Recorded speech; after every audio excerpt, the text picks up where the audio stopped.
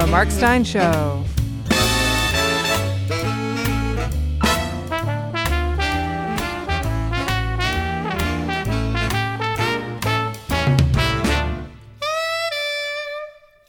Now, here's Andrew Lawton, in for Mark.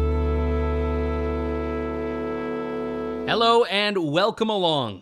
If you've had the misfortune of following Canadian politics over the last few months, you will no doubt be aware that Justin Trudeau's Liberals are trying to overhaul the internet and regulate who can post to YouTube and Facebook and all of that. And they say the reason for this is to mandate more Canadian content. So this episode, we are ensuring is fully Trudeau compliant. Not exactly all Canadian content, but you've got a Canadian guest host that is in Canada to satisfy all of these requirements that we know are coming down the pipeline any day now. My thanks to you all on this Wednesday, June 23rd, 2021. For people in Ontario like myself, we are into 15 months of 2 weeks to flatten the curve. Still locked down, so hey, what else is there to do but guest host the Mark Steyn Show? It's my pleasure to be here.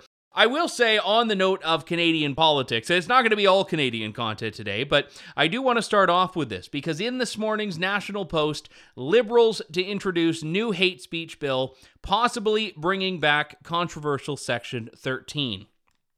If you've been a longtime reader of Steyn Online, you will no doubt be familiar with Section 13. This was the section of the Canadian Human Rights Act that allowed the government to go after bloggers and anyone posting anything online they did not approve of under the auspices of curbing so-called hate speech. And this wasn't just about going after people that were making death threats online, threatening genocide, things that are already and have always been illegal in Canada. It was going after bloggers whose only sin, whose only crime, if you can call it that, was sharing an unpopular opinion. It was Section 13 that people tried to use to censor Mark Steyn, Ezra Levant, and numerous other Canadians, including the late dear Kathy Shadle. And it was repealed back in 2013, back when Canada's Conservative Party had the intestinal fortitude to take up such big free speech battles. And now the bill is coming back with a vengeance. I've been following this for the last couple of years as the Liberals have tried to move this through. They had in 2019 hearings on this, weeks and weeks of hearings on what to do about online hate speech on Parliament Hill. One of the witnesses who testified was none other than Mark, who had this to say.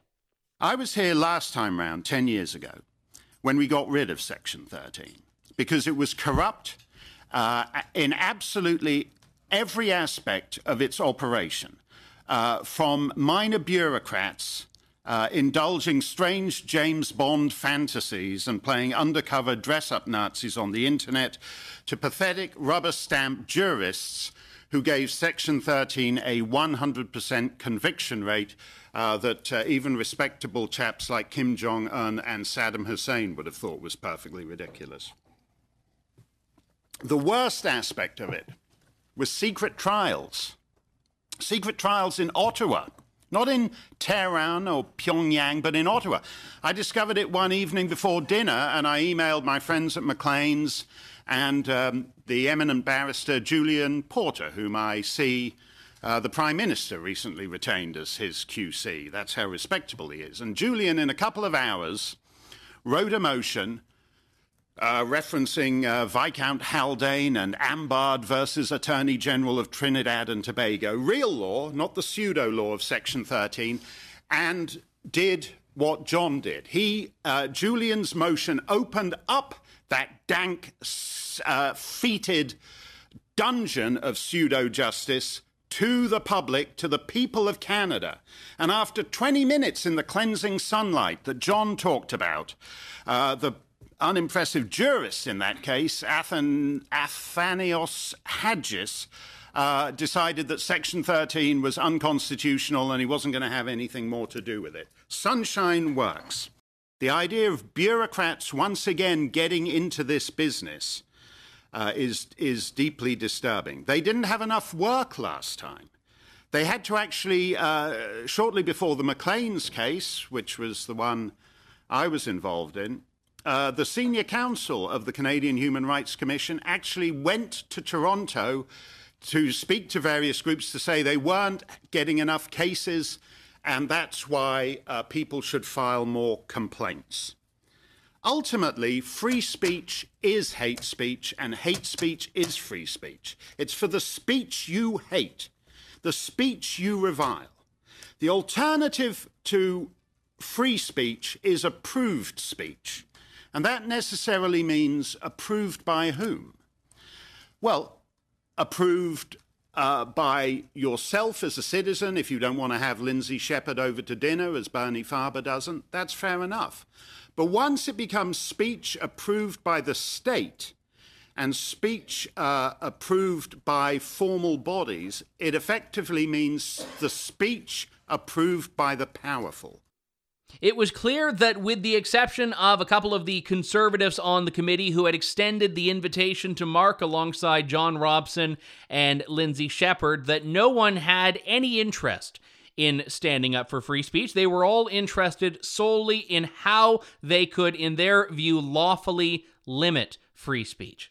One member of parliament, a socialist, a New Democrat by the name of Randall Garrison, used his entire 7 minutes of questioning Mark and Lindsay and John to not ask a single question. He filibustered, which had seeped its way into Canadian politics, evidently, on that June day in 2019. And at the end of it, the Liberals were not persuaded. They want to bring back a version of this bill that will necessarily and inevitably limit online speech. But what's different now than in 2013 is the ubiquity of big tech platforms like Facebook and Twitter and Google. And rather than try to rein in these platforms, like you get some Republicans talking about in the United States, the Liberal government's approach is to deputize them, to ensure that they become the enforcers of speech, to fine them if they do not take down offending content from their platforms within 24 hours or whatever it is. So now, instead of censorship at the hands of big tech platforms, you have censorship at the hands of big tech platforms who are functioning as state enforcers. And this means you lose out on the one silver lining of government censorship in a liberal democracy, or what's supposed to be a liberal democracy anyway, which is the ability to appeal and review actions taken by government. And a lot of these companies, have no interest in dealing with pesky bureaucrats in Canada. So if they are deciding to be compliant, they will take the broadest possible view, or at the very least, use government policy. Use policies like that of the Canadian Liberals to justify taking your content offline, something we already see happening in a widespread manner by anyone who expresses a conservative viewpoint on Twitter, Facebook, YouTube. My show, actually, that I do, the Andrew Lawton Show, has been taken off YouTube for 1 week, suspended because I interviewed the My Pillow guy earlier this year, Mike Lindell, and apparently YouTube has been so hell-bent on canceling Mike Lindell that now they are canceling, albeit temporarily, for now anyway, anyone who dares to speak to Mike Lindell. My friend Bruce Pardy, who is a law professor at Queen's University in Kingston, Ontario, has said very notably that anything illegal in Canadian society off the internet is illegal on the internet, which means hate speech, which in a Canadian legal context has a very high threshold, threatening genocide or threatening violence, essentially, is already illegal online and offline. So anything that the government does to limit speech even further inevitably is lowering that threshold. Now, Stephen Guilbeault, who is the Minister of Canadian Heritage, has previously said in a newspaper interview that he wants the government's hate speech definition to be in alignment with a Supreme Court decision from years ago called the Watcott decision. Now, I know I was already on thin ice as a guest host, and now I'm quoting Canadian Supreme Court decisions, but there is a significant point to this, I promise you. This was a decision that upheld truth is no defense for free speech in some circumstances when it comes to hate speech. The court determined that truth may be used for wildly disparate ends, unquote. And further maintained that if there is no ban on hate speech, that will be, in the words of the esteemed justices, quote, more rather than less damaging to freedom of expression. Now, this decision was issued when Canada had a conservative government, so there was no government eager to put this into motion. But what the Supreme Court said then, and what the Liberals seem to agree with, is that somehow restricting free speech is the only way to save free speech. And if you can understand what that means, you may be, in fact, I think you are, qualified to be Canada's next Prime Minister. This is Mark Stein inviting you to this week's Stein Song of the Week on 7/8 Radio. Sometimes a song winds up a million miles away from what the guys who wrote it had in mind. This one is taken to be a big soulful American rhythm and blues power ballad, whereas in reality it was written by a couple of English blokes whose first hit was the quintessential British pub sing-along. We'll tell its story on Stein's Song of the Week, Sunday afternoon at 5:30. There are a number of ways that a foreign adversary can seek to influence a person. Do you agree with that? Yes. Financial? Yes, that can be one. Romance, you said, is another? Yes. It's Eric Swalwell's Chinese penetration of the day.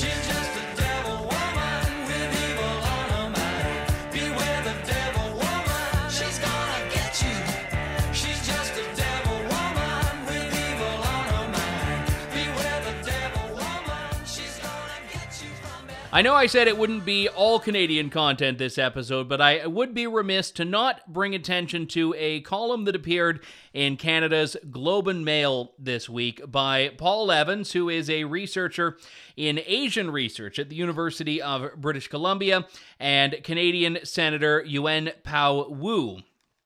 Anti-Asian sentiment is becoming anti-Chinese prejudice in Canada. A couple of weeks back, you may remember I did a Canadian content segment on this very show about an accusation from Justin Trudeau that anyone who criticized China was essentially fomenting racism and bigotry against Chinese people, when criticism of the Chinese regime is not at all the same as criticism of Chinese people. But now these two members of the Canadian elite are concerned that they and their colleagues are accused of being, quote, pro-Beijing, unquote, and thus disloyal to Canada, saying that this is just a throwback to the 1950s McCarthy era. In some respects, they're taking aim at a policy from the Alberta government a couple of weeks ago to freeze new and renewed university partnerships with institutions tied to the Chinese government. But they're saying that this action will destroy all the bridges that Canadian universities have been building with China. And to me, that strikes me as a feature and not a bug of this. It is these bridges, they say, that have been so problematic, to use the language of the left, when it comes to Canada's relationships with China, because traffic only goes one way on these bridges. And this is now happening in the renewed attention to the lab leak theory, dismissed as a conspiracy by so many of the institutions and researchers and so-called experts who are now coming around to, well, maybe, just maybe we should look into it. But I don't think it's because they want to. It's because now the facts are widespread enough that they have to. And China is very smart about these things. There was a study in the U.S. NIH last week showing that 7 people in 5 U.S. states were infected with COVID-19 just a couple of weeks before the U.S. reported its first official cases. And without skipping a beat, a Chinese epidemiologist said, well, the United States should now be the priority in probing the origins of COVID-19. That was a quote from Zheng Guang, chief epidemiologist with the Chinese Center for Disease Control and Promotion. Disease Control and Prevention. No, promotion's a different department. They're down the street. He doesn't work there. And now, this one is great. The Chinese Foreign Ministry is calling for the Wuhan Institute of Virology to be given a Nobel Prize. A spokesman for the Foreign Ministry says at a press conference the genome sequence of COVID-19 was first identified by Chinese scientists, but that does not mean Wuhan is the source of the coronavirus, nor can it be inferred that the coronavirus was made by Chinese scientists. He said the team in Wuhan should be awarded the Nobel Prize in Medicine for their research on COVID-19 instead of being criticized. And the reason I share that is in part to mock it, but also because I want to state on the record that I would not be surprised if that ended up happening. Perhaps the Chinese penetration segment in a few weeks' time will be about how the Wuhan Institute of Virology are joining the legions of Nobel laureates like, not like Michael Mann, but, like actual Nobel laureates. Would not put it past them. And let's go over to Mark for some breaking news. Keep up to date with the past on the 100 Years Ago show with Mark Stein.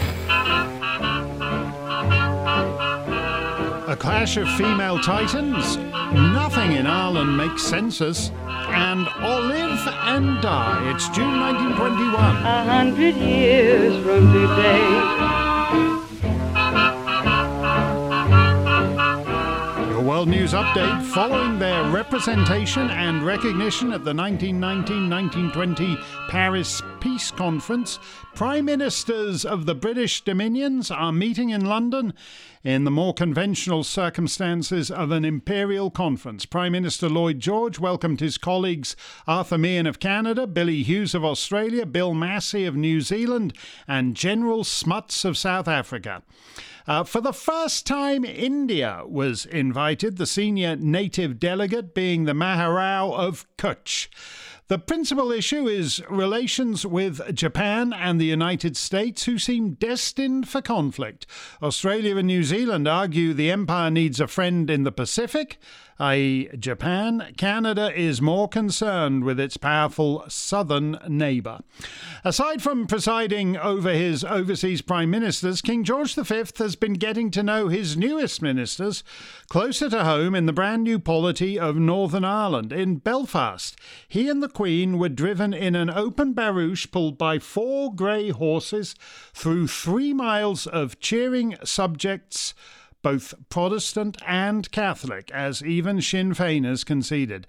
He was there to open the new Parliament at City Hall. "I appeal to all Irishmen to pause," said His Majesty, "to stretch out the hand of forbearance and conciliation, to forgive and to forget, and to join in making for the land which they love a new era of peace, contentment, and goodwill." As to the likelihood of that, even as he was speaking, 3 magistrates were kidnapped in Dublin. In her eyes there's a view of Killarney. On her cheek there's a rose of Kildare. On her lips just a wee bit of Blarney. And the snow of Athlone in her hair. On a St. Patrick's morn she was cradled and born. In her smile there's a light that's divine. She's as sweet as the day, she's so that heart away. That old Irish mother,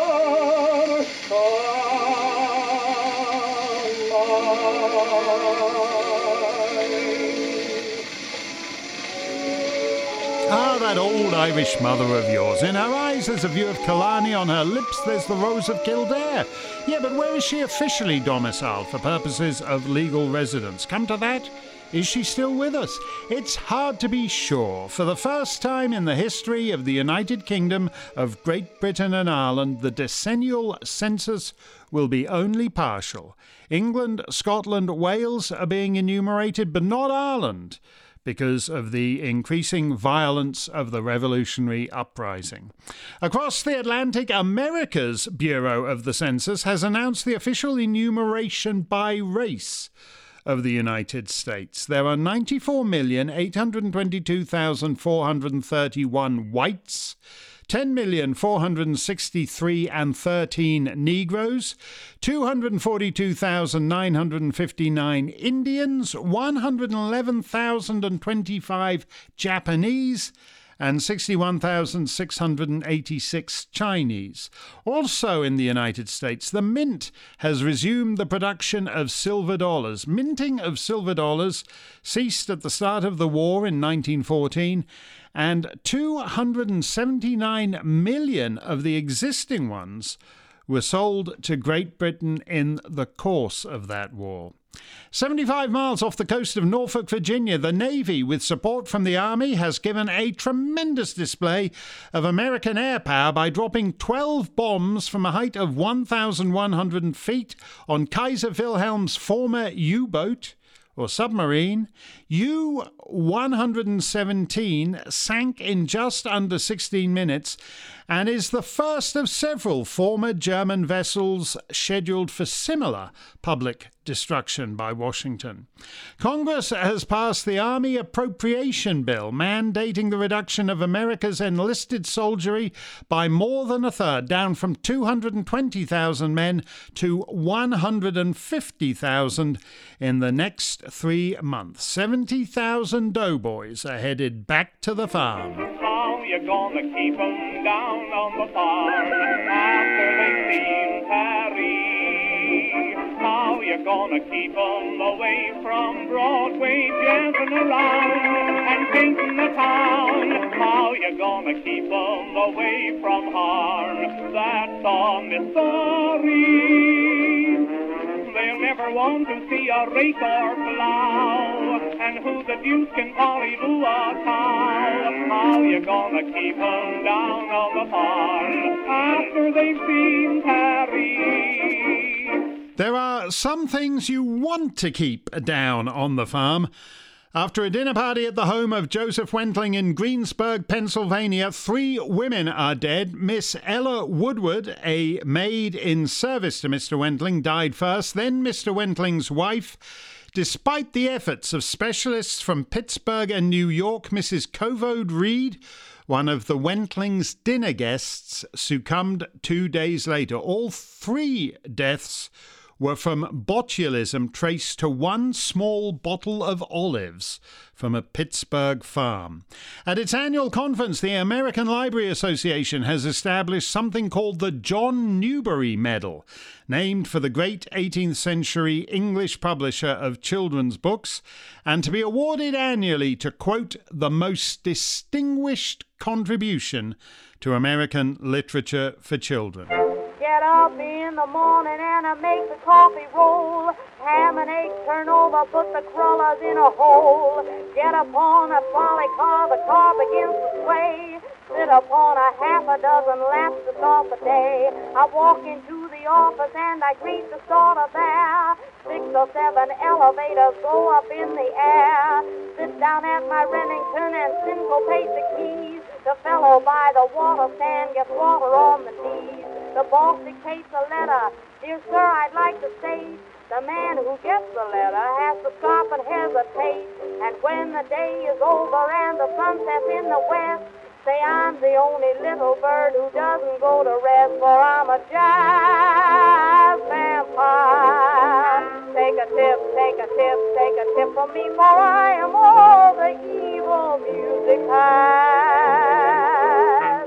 I stood by the ocean, no one around, shook my shoulders and the sun went down, for I'm the meanest kind of jazz vampire. I'm the wicked vampire of the jazz.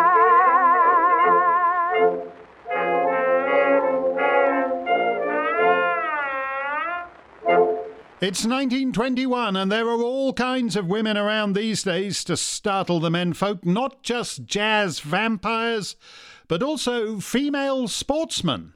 The first international multi-sports event for women has opened in Monte Carlo. The so-called Women's Olympiad was organized by the French lady athlete Alice Millat after the announcement by the International Olympic Committee that women would not participate in the next Olympics in 1924. So instead, Madame Milliat invited 100 women from 5 nations to compete at the 800-meter run, the javelin, the shot put, and other such events in the garden of Monaco's casino. The chaps may find a jazz vampire less disturbing than a lady shot putter. In what remains of male sports news, the International Polo Cup will be returning to America. The United States has defeated the British team at Hurlingham 10-6. It is only 2 years since Ramon López Velarde published what critics regard as his major work, Zozobra. Acclaimed as Mexico's national poet, Señor Velarde is dead just a few days after his 33rd birthday. The official cause is pneumonia. The Boston Globe was founded in 1872 and within a year was facing financial ruin. A Civil War veteran, badly wounded at the Battle of Port Hudson, was brought in as business manager and publisher. Charles Taylor got a grip on the paper, quadrupled its circulation within 3 weeks, and made it the leading daily newspaper in New England. General Taylor, as he was known to one and all, is dead at 74. And that's the way of the world, June 1921. 100 years from today, 100 years from today. And now, from the land where everything is policed except crime. Good evening, all. It's your Brit Wanker Copper of the Day.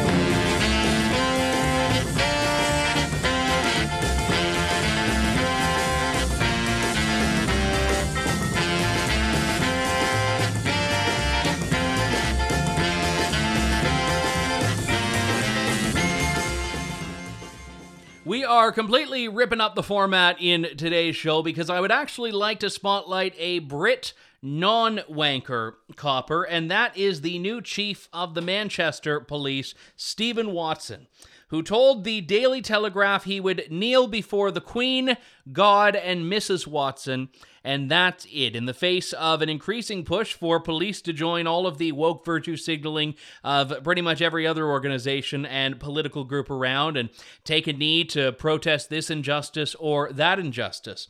Chief Watson told the Daily Telegraph that the public were, quote, getting a little bit fed up of virtue signaling police officers and would rather we just locked up burglars.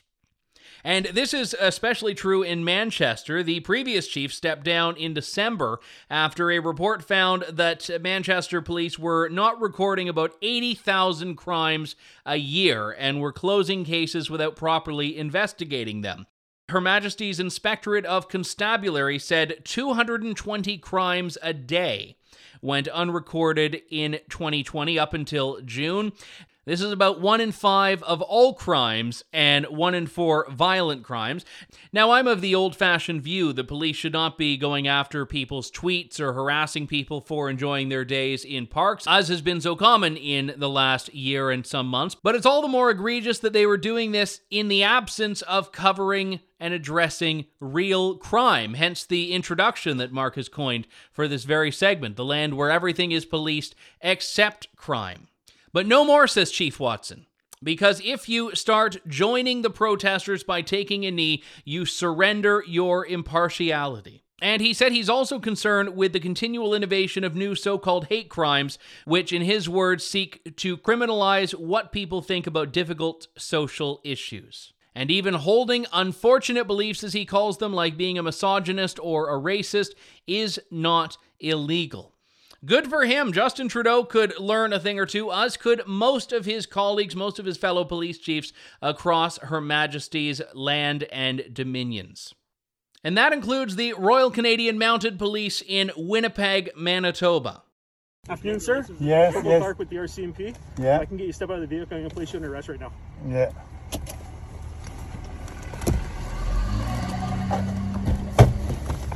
Right now, you're under arrest under the provincial health orders. Okay, so if you can just put your hands behind your back, face towards the vehicle. Okay, give me one hand here. I'll get you in the vehicle, okay? Thank Yep. you. The other hand. you have any weapons or anything on you, sir? Weapon? No, no weapon. Only, anything on you only that's my gonna hurt words. me or anything like that? Sorry? Anything on you that's going to hurt me or anything like that? No, anything will hurt you. Only my words, only my philosophy, only what I believe in. Okay. All right, come on over this way. I'll explain a few things to you here right away. That was quite an unbelievable clip of an arrest of a political leader in Canada. Maxime Bernier, who you may have seen a couple of weeks back on Tucker Carlson Tonight on Fox News, arrested in Manitoba, handcuffed, charged, taken to jail, all for the crime of gathering with some political supporters in the lead up to an election campaign, which could be any moment in Canada. Maxime Bernier joins me now. And I should say, Maxime, this is not your first appearance on the Mark Steyn Show. A few years back, you were a guest when you were seeking the leadership of the Conservative Party of Canada. And amazingly, things have changed quite a bit. You are no longer in the Conservative Party of Canada, and Mark has been replaced by a second-stringer guest host like myself. But regardless, it's good to have you back on. It's good to talk to you. Thanks for being here.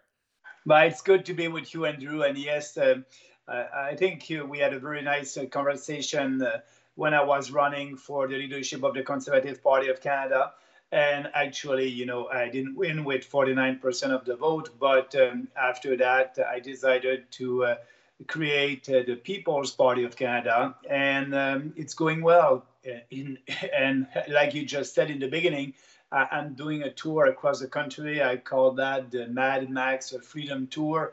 And I was in Manitoba, and I discovered a tyrannical public health orders and also draconian and unjustified lockdowns over there. That was a little bit crazy.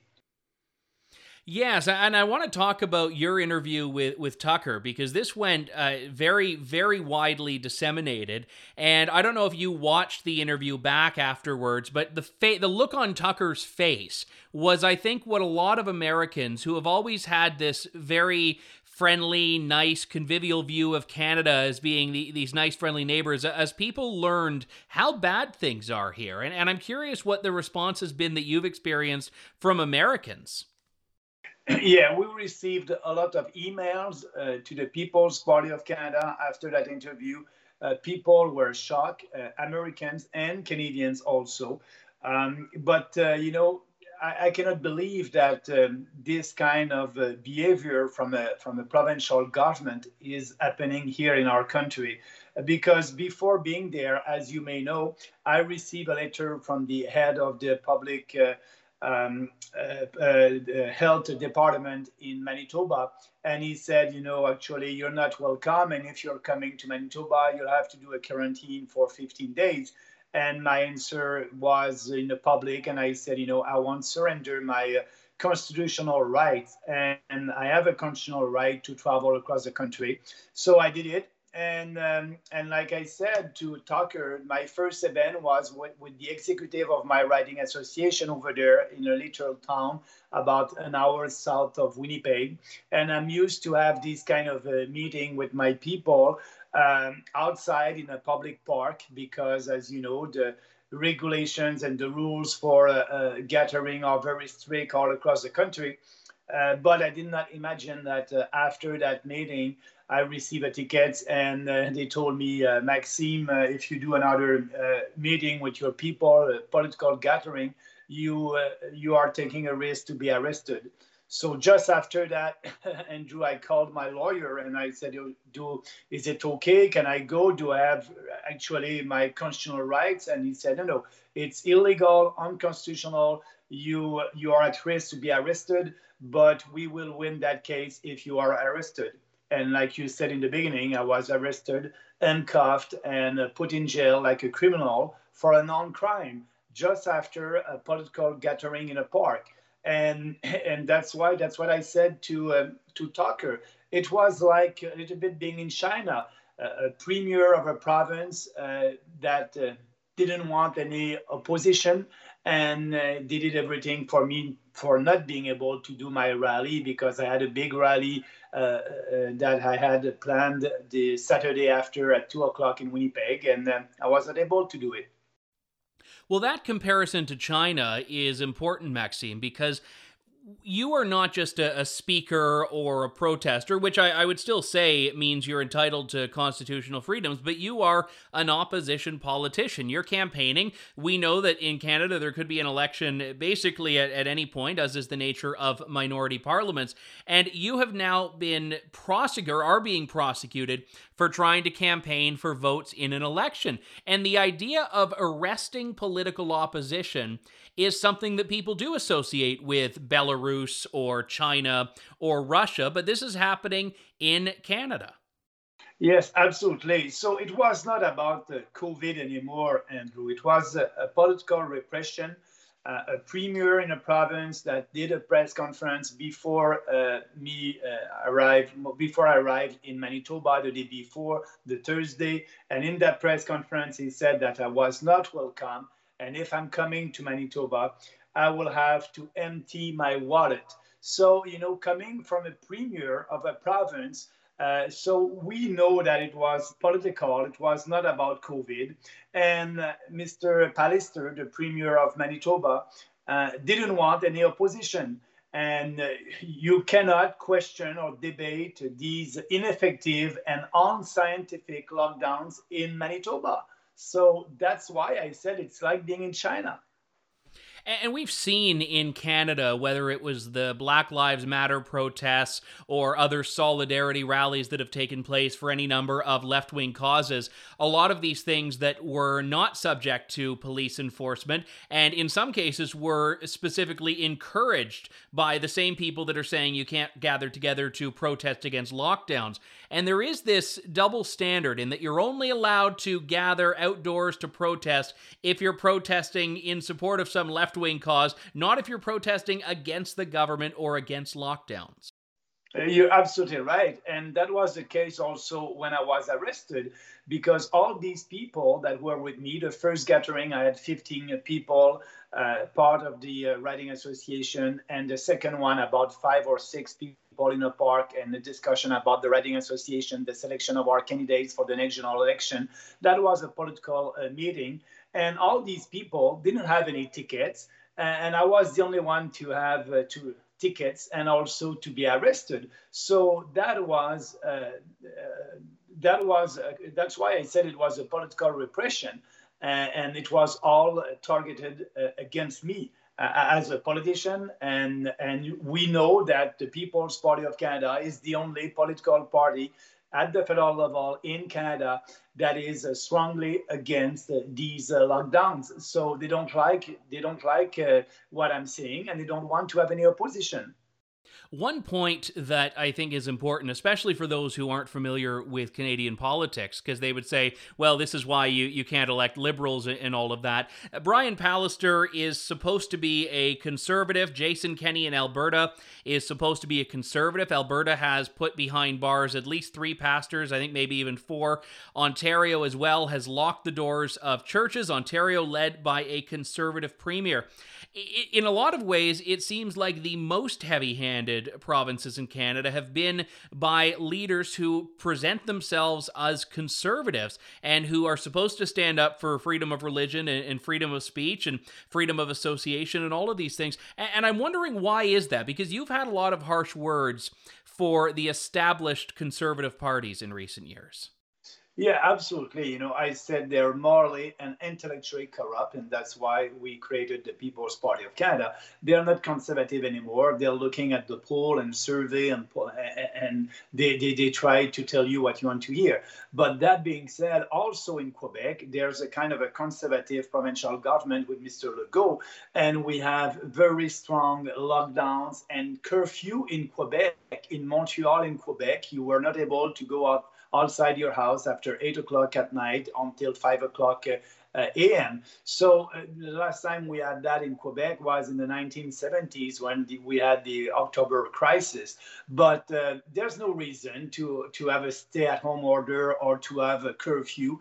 And all these government, I think, they are listening to the medical establishment, and they spend a lot of money to do some advertising on COVID-19, specifically in Quebec. Quebec spent more than $135 million last year only on ad about COVID-19. So all that propaganda was very efficient for scaring the population, and so they did everything to be sure that they'll do the maximum to protect the population. But at the same time, they were not allowing, and they are not still in Manitoba, any debates about their position. So it's a little bit sad that these conservative governments at the provincial level are the worst. I was in BC actually a month ago, and everything is open over there, and BC have at the provincial level NDP government. So I cannot explain why the conservative provincial governments are the worst. And they are violating our rights, our freedom of assembly, freedom of speech, and it's not supposed to be a conservative values, but it's very disappointing. Very well said. And just before I let you go, Maxime, I played at the beginning of our discussion that clip of you getting arrested, and as they're doing the pat-down, which you're right, is a dehumanizing and demoralizing thing to treat you like a criminal. They ask if you have any weapons on you, and you give the best answer to that imaginable, which is only my words. Yes, when he asked me that question, I was surprised, I thought it was a joke. I'm a political leader. I was campaigning in that province. I didn't have any arms on me and anything. And he asked me that question. And anything that can hurt me also, he said. And my answer was, weapons, no. Only my words, only my philosophy, only what I believe in. And I will always defend and promote our freedoms. And that's one of the fundamental principle of our political party, the People's Party of Canada. So that's why I said my words, because I'm a politician and I need to explain our platform. I need to speak to people about our vision for a smaller government in Ottawa, more freedom, less government.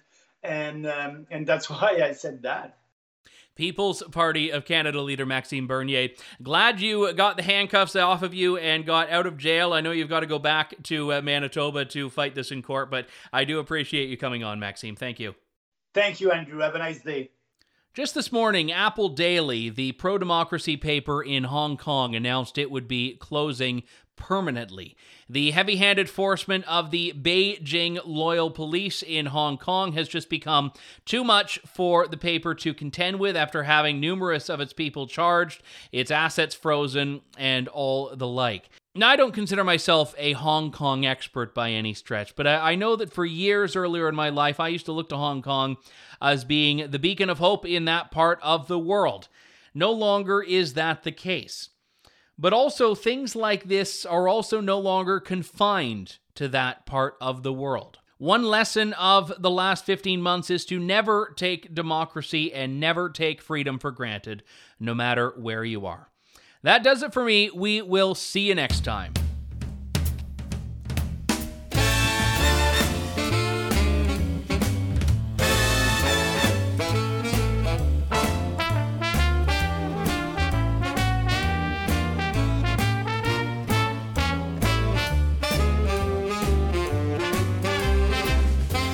Join us next time for another edition of The Mark Steyn Show.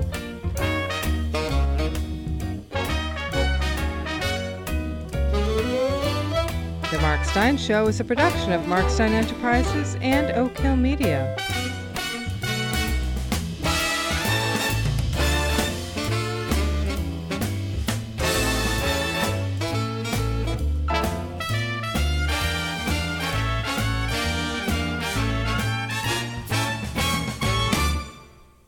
All rights reserved.